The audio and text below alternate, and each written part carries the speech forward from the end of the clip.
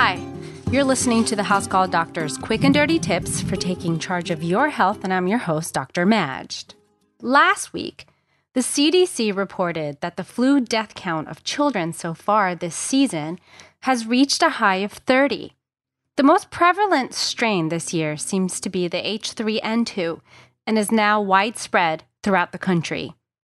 The flu is particularly threatening to the elderly and the children, tragically killing up to 50,000 people in the U.S. each year alone. Winter also brings a slew of common cold viruses, which are not nearly as perilous. But the symptoms often overlap with the flu, and people have trouble distinguishing between the two. So how do you know when it's a cold and when it's the flu? How do you know when you should actually be more concerned? Before I go on, just a short word from our sponsor that truly makes the House Call Doctor podcast possible. Health IQ. They believe that the best way to improve the health of the world is to celebrate the health conscious through social and financial rewards. So they use science and data to secure lower rates on life insurance for health conscious people like runners, cyclists, strength trainers, vegans, and more. 56% of Health IQ customers save between 4 to 33% on their life insurance, and these savings are exclusive to Health IQ. Like saving money by being a good driver, Health IQ gets you lower rates on life insurance for living a health-conscious lifestyle. After all, physically active people have a 34% lower risk of all-cause mortality, 56% lower risk of heart disease, and 22% decrease in cancer mortality compared to people who remain inactive. To see if you qualify, get your free quote today at healthiq.com/doctor or mention the promo code DOCTOR when you talk to a Health IQ agent. That's healthiq.com/doctor to get your free quote. So what is a cold? Well, the common cold is, more common. It is caused by a virus that is transmitted through touch or, most commonly, via air droplets, via the coughing or sneezing of someone plagued with it. It is self-limiting, meaning that it resolves on its own through time. But, fortunately, it is rarely deadly. People experience the following symptoms in the common cold: mild fatigue, sore throat, runny or stuffy nose, which is the hallmark of the common cold, cough, or mild fever, but more typically, no fever at all. Check out this useful graph via the American Rhinologic Society depicting the course of a typical virus. I've placed a link to this graph on the script for this particular podcast on the Quick and Dirty Tips website. Just check out the House Call Doctor's page. Understanding this graph is important because it will help relieve any concerns about what is the normal and expected progression of a typical virus. In fact, I have a copy of this graph in color and laminated in each one of my exam rooms, and I review them with every patient that comes in sick.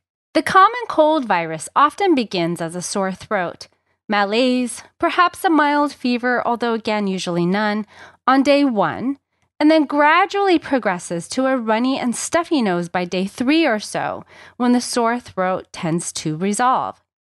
The nasal symptoms are the most prominent and annoying feature in the common cold.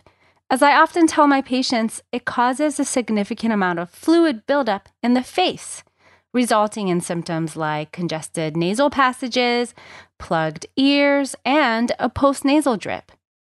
The typical common cold virus worsens each day after onset, then gradually peaks sometime between day 3 and 5. After the peak, patients gradually improve with each day, and most people feel much improved sometime between day 7 and 10. But some of the symptoms can still linger on. Once plagued with the cold, all of that fluid built up has to go somewhere. So how does it exit the face? Well, down and out through the nostrils, or down the throat where it is swallowed, aka postnasal drip.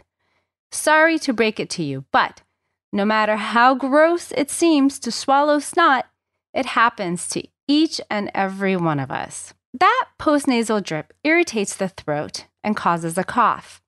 Have you noticed that your cough may be waking you up at night? This is due to the gravity pulling the drainage down the throat when you're lying down. Move the head of the bed up if this is happening to you.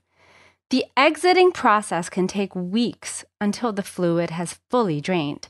And this is why that nasal discharge and cough can actually linger on way past day 7 to 10 for some people. But of course, if your cough remains chronic and persistent without improving through time, you really should see your doctor. So now that we have talked about the common cold, what's the flu? Well, the flu or influenza is also a virus, but one that is much nastier, carrying a risk of some serious complications like death. Here are the symptoms of the flu. Higher fevers, typically over 101 and may last up to 5 days. Severe fatigue, which is often described as a feeling of being hit by a truck, if you can imagine. Body aches, sore throat, mild nasal symptoms or none at all. A cough, or sometimes nausea, vomiting, or abdominal pain. However, this is more common in children, although can happen in adults. Note the difference between a typical cold and a flu virus. First, the onset of the common cold is gradual, yet it is rather sudden in the flu. Also, the fever and the fatigue are much more prominent with the flu than the common cold virus. The cold also doesn't cause body aches typically, and unlike the flu, the nasal symptoms are a prominent feature of the cold, whereas they are minimal or absent with the flu. So the common cold is no picnic, but people tend to feel dreadful with the flu when compared to the common cold virus. So what can happen with the flu? What are some of its complications? Well, pneumonia is the top complication of the flu virus. It is also one of the leading causes of death in hospitalized elderly patients. So it can interfere with breathing, and we need oxygen to live. Besides elderly and children, the CDC has a comprehensive list of those people who are most at risk for developing pneumonia, including asthmatics, pregnant women, and diabetics, and more. Again, you can check out that link on the script to this podcast on the quickanddirtytips.com website. Myocarditis, which is inflammation of the heart, or pericarditis, which is the inflammation of the lining of the heart, are also risks of the flu, albeit less common. So if you or your children have now contracted the flu, when should you be worried? Here are the symptoms that you never want to mess with. Any trouble breathing. If this is the case, 911 should be called. Using chest and abdominal muscles to work harder to breathe. They're called retractions. These are another reason to see your doctor right away. Turning purple or blue, which is referred to as cyanosis, is also very concerning. Confusion. Inability to lower the fever using over-the-counter medications. Very high fevers. Chest pain. Signs of dehydration, such as dizziness upon standing or inability to keep fluids down. And uncontrollable vomiting. In kids, besides what's been mentioned, they should also be seen right away if they experience the following: irritability to the point of being inconsolable, not easily awakened, no tears or urine, which are signs of dehydration, and if they have a rash.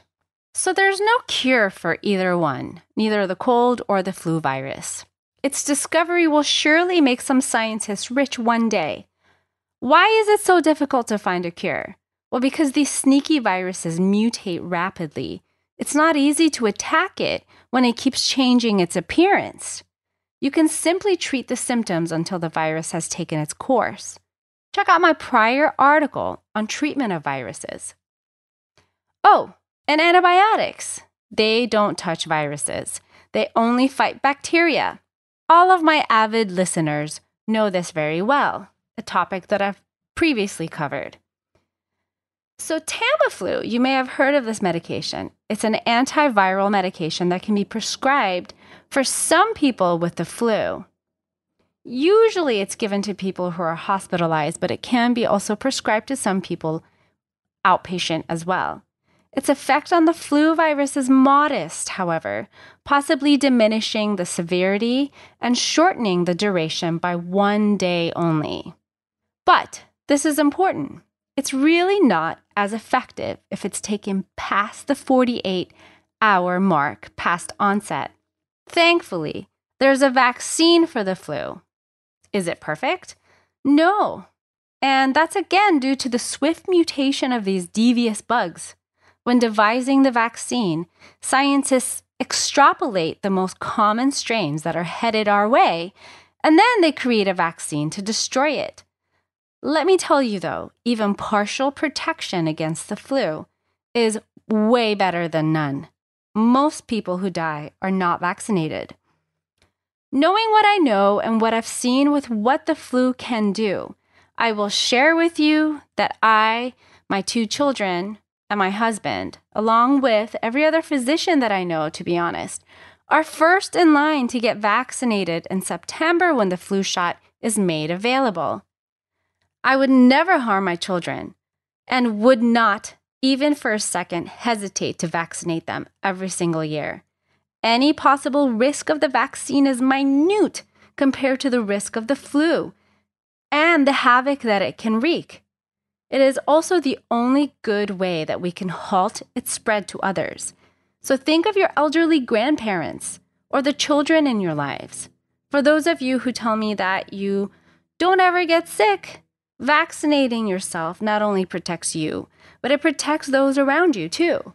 Because even though you may not get sick, you can still carry the virus and pass it on. So share your ideas and learn more quick and dirty tips with us on the House Call Doctors Facebook, Twitter, and Pinterest pages. If you learned anything here today, or if you simply enjoy all things medical, you can also listen and subscribe to the House Call Doctor podcast on Apple Podcasts, Spotify, SoundCloud, and Stitcher.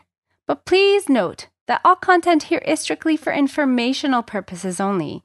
It doesn't substitute any medical advice, and it doesn't replace any medical judgment or reasoning by your own personal health provider. So please always seek a licensed physician in your area regarding all health-related questions and issues.